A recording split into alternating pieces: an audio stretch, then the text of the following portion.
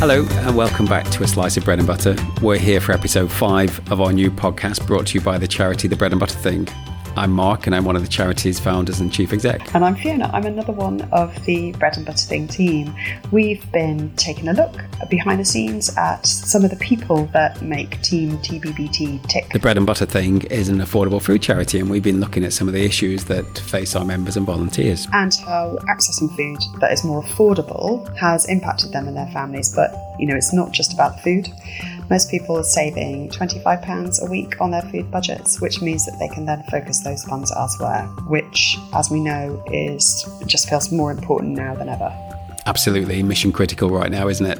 So we make sure the bags are loaded with fresh fruit and veg, as well as things for the fridge and cupboards. It goes a long way to helping people access a nutritious, healthy diet too. Well, Mark, shall we introduce this week's guests? Yeah, definitely. So for this episode, we've been to one of our newest projects in County Durham.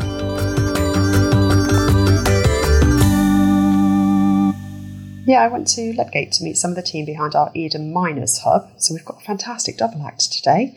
And I'm not... Another fantastic double act today. I think these guys are definitely better double act. So we've got Elaine, who's the hub leader, and Pauline, who's one of the volunteer team. And this hub was opened in April and it's already really well established and sadly oversubscribed every week. Yeah, it's in the old Miners Social Club. So there's a real sense of history in the building. There's big black and white photos of the colliery on the wall.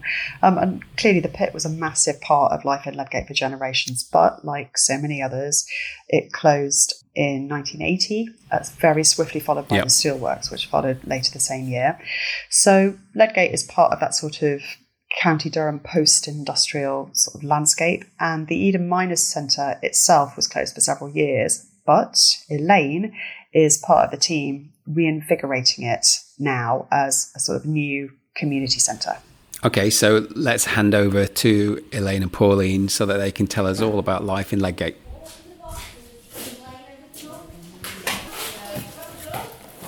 My name's Elaine Curry and I'm the hub leader here at Eden Miners Centre in Ludgate. My name's Pauline Reid. I help pack the goods for the people in the Eden Miners Hub. So we have today 1 box of cereal, we have 1 bag of cheddar crunchies, we have 1 box of Mr. Kipling's triple bakewell, we have a lovely pay-rich gingerbread man, he looks lush, we have a naan bread and it's garlic and coriander. Eden Miners Centre, it was the local youth club up until about 8 years ago when they lost their funding and the building was standing going derelict. We took that on as trustees, just local village people, to try and bring the building back up to standard. A local dance group use upstairs 3 times a week, and we have various events on here. We had a Jubilee event. It was the Miners Institute, where all the miners came to do all their socialising and all their dances upstairs and all of that. It was the Eden Colliery. So a lot of people would come in and go, oh, I came here when I was a kid. Yeah, I was here every week. Mm-hmm. And they'll tell you what they did and who was here and who used to run it. You painted over the graffiti on the wall. Yeah, the toilets have been painted. Because we have Halloween parties and things like that, and like older generation bring their kids, and they're the ones that used to do the youth club, so they all know what it used to be like, and they go looking for things that they've done, don't they? But it's all gone now. You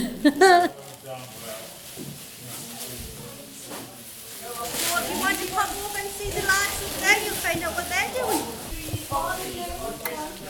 So the hard part is getting the bags thrown, as ever. So we're giving people 1 bag of potatoes, 4 lovely big carrots, some nice little lettuces, 3 bunches of spring onions, some juicy plums, some lovely dark cherries, a box of really ripe, fresh-smelling strawberries just to go with the tennis, And then one random item, which in this bag is going to be 3 peppers. Most of the shops in Redgate are still open. The chemist's gone, the cafe's gone. There's lots of shut, but then reopened as other things. They've either been made into houses or flats. And most people actually work in supermarkets or hospitals and things like that now, don't they? They don't. There's quite a few industrial estates around here that were set up once the steelworks closed, because the steelworks was a big employer, and in the late 90s that closed down. That caused a lot of unemployment, and Concept and Ledgate were considered sort of quite down at heel. There was a lot of government money injected into sites to build factories, so we've got quite a lot of light industry around here now. It's hard, really, isn't it? Well, everything's becoming less affordable now, isn't it? I mean, all supermarkets have put their prices up. I mean, they have a lot, I think. So it's harder for people now. We do have quite good shops in Concert, because we have like Aldi and Lidl and Tesco's and Morrison's, so there's a big choice of food. Yeah. But it is more expensive everywhere. Yeah, I mean, people are talking about, how much petrol is and things, £2 a litre. It's like, it's getting worse, isn't it? It's just mind blown. So it makes a huge difference if somebody's travelling to Newcastle for work every day. It makes a huge difference to how much they're spending. So it's nice that working people are also open to getting this as well. And there are quite a lot of working people that come, isn't there? Oh, there is. It's not just nurses, unemployed. Even. Nurses and care workers, shop workers. There's a variety of people come. Variety.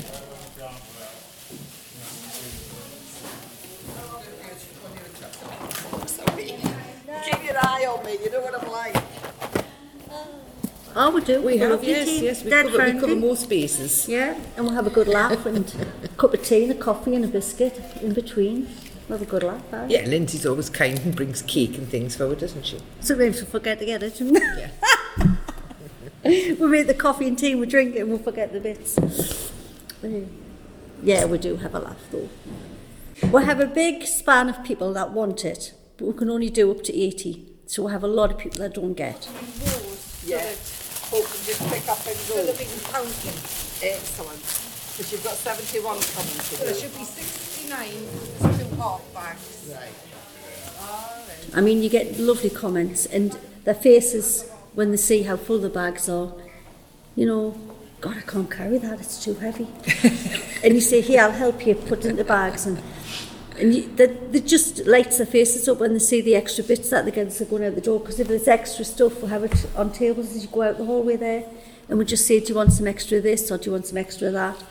So we use it up just because it was bananas last week, wasn't it? We had 3 boxes left. A lot of bananas. And they went. Everybody got extra bananas. Nobody tossed and said, no, I don't want any. Or, we don't like bananas. Everybody took.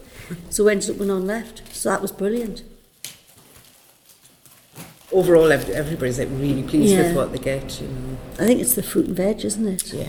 Because they get a lot. It's usually really good quality. It's not like just rotten fruit that nobody wants. It's really good quality.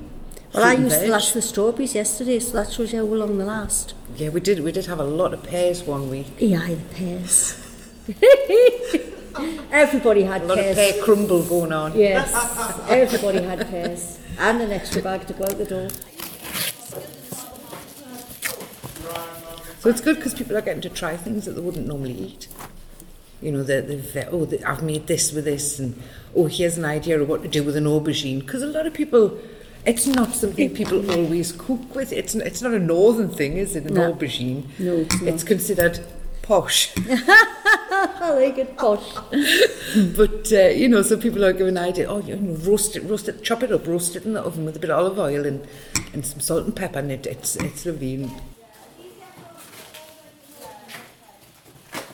One of our volunteers, he usually gets a set of bags, and he gives it out to all his neighbours. He just shares it out, doesn't he? Mm-hmm. He does, I've got to say. It's really Someone good. comes in and says, I've got one this week. Okay, we'll put your name on them, don't worry. My daughters get them sometimes. But when I get them, I take them for them.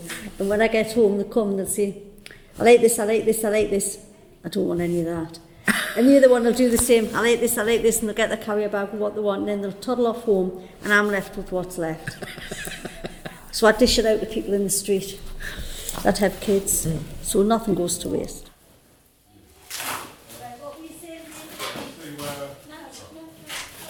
They do a lovely range of cereal, I've got to say.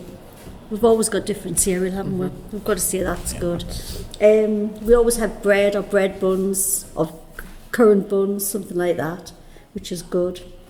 We did have 1 week where there was a lovely joint of everybody got a joint of bacon. Yeah, they did. A big roast. It was either pork, beef, and it was a proper one, and it had the oranges on. And if we're left after we've filled all the bags with any items, we'll refill all the bags with the spares, adding little bits to each bag so everybody gets a bit more.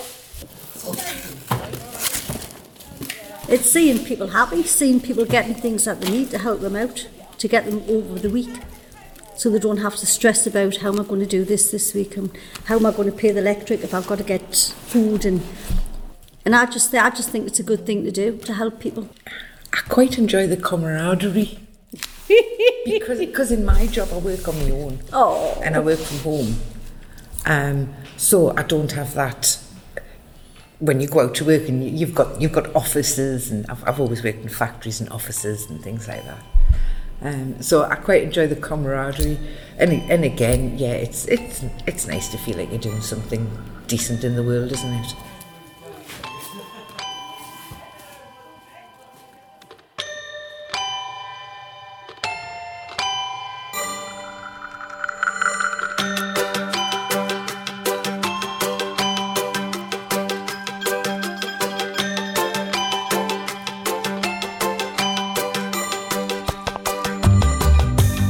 Before we reflect on some of the things that Elaine and Pauline have been talking about, I wondered first whether we should talk a little bit about how we choose where new hubs should open. Yeah, absolutely. And I suppose the first thing to say about that is we don't work alone when we do this. We build partnerships with organisations such as local authorities or housing associations, for example. In this instance, we're working with Durham County Council, and together we focus on areas with the greatest need. So we will look at a range of factors. And I suppose one of the key ones for us is making sure that we understand what other food provision there is in an area and where places sit on the index of multiple deprivation. So once we know that, we know which towns or suburbs or villages we're heading to, and then we work with other partners to find a suitable venue which wants to work with us. And in this instance, it was Eden Miners Centre, and it's a perfect fit. It's well known, established location within the community, and it has a great access for us in the van and for volunteers and members to get to. And now we're part of their regeneration plans. So yeah, we heard Elaine explaining that Ledgate's actually quite well served for local supermarkets, but that there are still, they're still out of the price range for many people living locally, particularly now prices are sort of rising and rising. Yeah. So I dug out the aforementioned index of multiple deprivation to have a look at where Ledgate sits sort of in the national picture. And the sort of most recent data was collated in 2019. So it's clearly due another one next year, but it's presented in a sort of colour-coded map, sort of with a breakdown of all the different component factors calculated within the index. So whether that's like a heat map. Yeah, exactly. And you can look at it for income or health or housing or crime or education or any one of the factors that they include. And if you think of it sort of as a sliding scale, with tier 1 being the most deprived 10% of the country and tier 10 being the least deprived in the country, one of the key factors that stood out for me was employment deprivation. So Ledgate is in tier 1. It's like the top 10% of the most deprived areas for employment in the country. So, meaning that obviously there aren't very many jobs to be had locally. So people have to travel for work, which at the moment is eating up their budgets in petrol money. Yeah, and as Elaine and Pauline mentioned, they're often travelling to lower paid jobs in hospitals and supermarkets, etc. So Ledgate is a really useful place for us to be, because if people are struggling to access employment locally or are in low-wage jobs, then they are more than likely struggling with food insecurity. And that's something that Elaine and Pauline pick up on. The need locally from people who are employed but not earning enough to consistently feed their families well. So that's true sort of across the picture for Bread and Butter Thing, because extrapolating that across all of our hubs, just over 40% of our members are in some kind of employment. Whether that's full or part-time, they are working. I'm a little unnerved with your data and your extrapolation this week, Fiona. This does feel a bit geeky for you. So you should be feeling very much at home, Mark. I do feel at home, but I'm unnerved by you, I feel. So when we were setting up Bread and Butter, one of the founding principles was that we wanted to be open access. No joining criteria, no forms, no means testing, because we recognised that there are people in full-time jobs who are paid such low wages that even being in work doesn't guarantee you can afford food or put food on the table. But by focusing on the location of our hubs and making sure that they're set within low-income or deprived communities, we can make sure that we reach the people who need it most. Yeah, and people like Elaine and Pauline are absolutely instrumental in that. So as hub leader, Elaine's like the linchpin, the connection between the community and the hub and us. And she's recruited a fantastic team of volunteers, including Pauline, who, they're a community amongst themselves, and they really look out for their friends and family and neighbours too. Which is brilliant. And there's a real sense of friendship and community within the volunteer team. They clearly really enjoy the weekly get-togethers, and they're spreading the impact as widely as possible by making sure nothing is wasted and sharing extras with others living locally. They're really helping us maximise the benefit of our food. Here we have volunteers buying bags for their neighbours, or like Pauline, for their family. And then what she has that's, left over, she distributes amongst her neighbours too. So, so got this vision of all the streets around Pauline's house sort of smelling of banana bread or pear crumble when there's a glut of extra fruit. And like others, they share their cookery tips too, especially for, the sort of more unusual or the posh stuff like aubergines. So, Mark, I wondered if you were to pick a posh vegetable, what's your poshest vegetable? Well, you see, I think earlier on in the episode, Sandra picked out the poshest vegetable because I'd never even heard of a daikon before Sandra mentioned it, even though it's come through the Bread and Butter Network. So I think I'm going to fudge it slightly in my best accountant and say I'm going to go salad instead and say alfalfa, just to resonate with our Bavarian friend Arndt. Okay, well, no, I like it. Is alfalfa really a vegetable? I don't know. Personally, I think mine... Yeah, exactly. I think mine's kale. Oh, I do like it. So do you not see, I don't think kale's posh. It's cabbage. Is it, well, I know that, but it sort of has such a sort of celebrity diet, sort of Gwyneth Paltrow vibe about it. Not always a good thing. It feels sort of kind of elitist, but also a little bit worthy. So you are right, it's just posh cabbage. I think I'd rather have an aubergine if it was me. But I think we should say thank you to Pauline and Elaine for talking to us. Definitely. Thank you so much. And we should also say that if they've made volunteering sound fun, and if anyone listening would like a bit of that, then we have over 70 hubs to choose from. Or you'd be very welcome at one of our warehouses. All the details of how to get involved are on our website at breadandbutterthing.org.